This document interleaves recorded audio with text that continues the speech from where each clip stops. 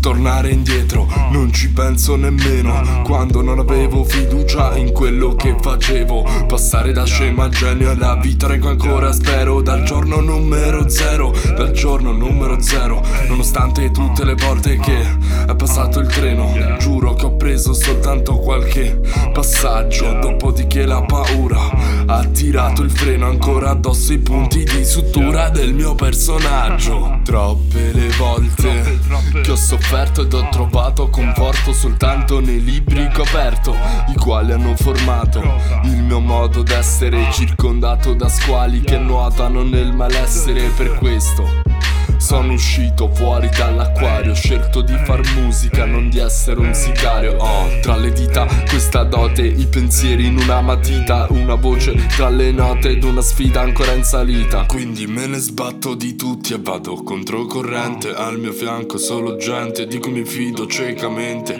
Chi vuol capire intende, troppi sono gli intrusi, solo chi capisce le mie scelte non ha i rapporti chiusi. Ho messo una pietra sopra il passato, ma qualcuno è passato e la scalcia. Io la prenderò e la risistemerò fino a quando non avrò più la forza sulle braccia.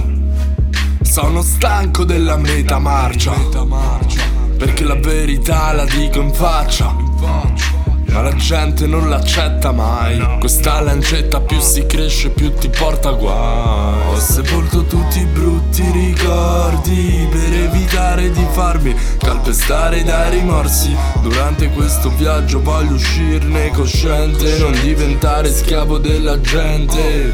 Ho sepolto tutti i brutti ricordi per evitare di farmi calpestare dai rimorsi. Durante questo viaggio voglio uscirne cosciente, non diventare schiavo della gente.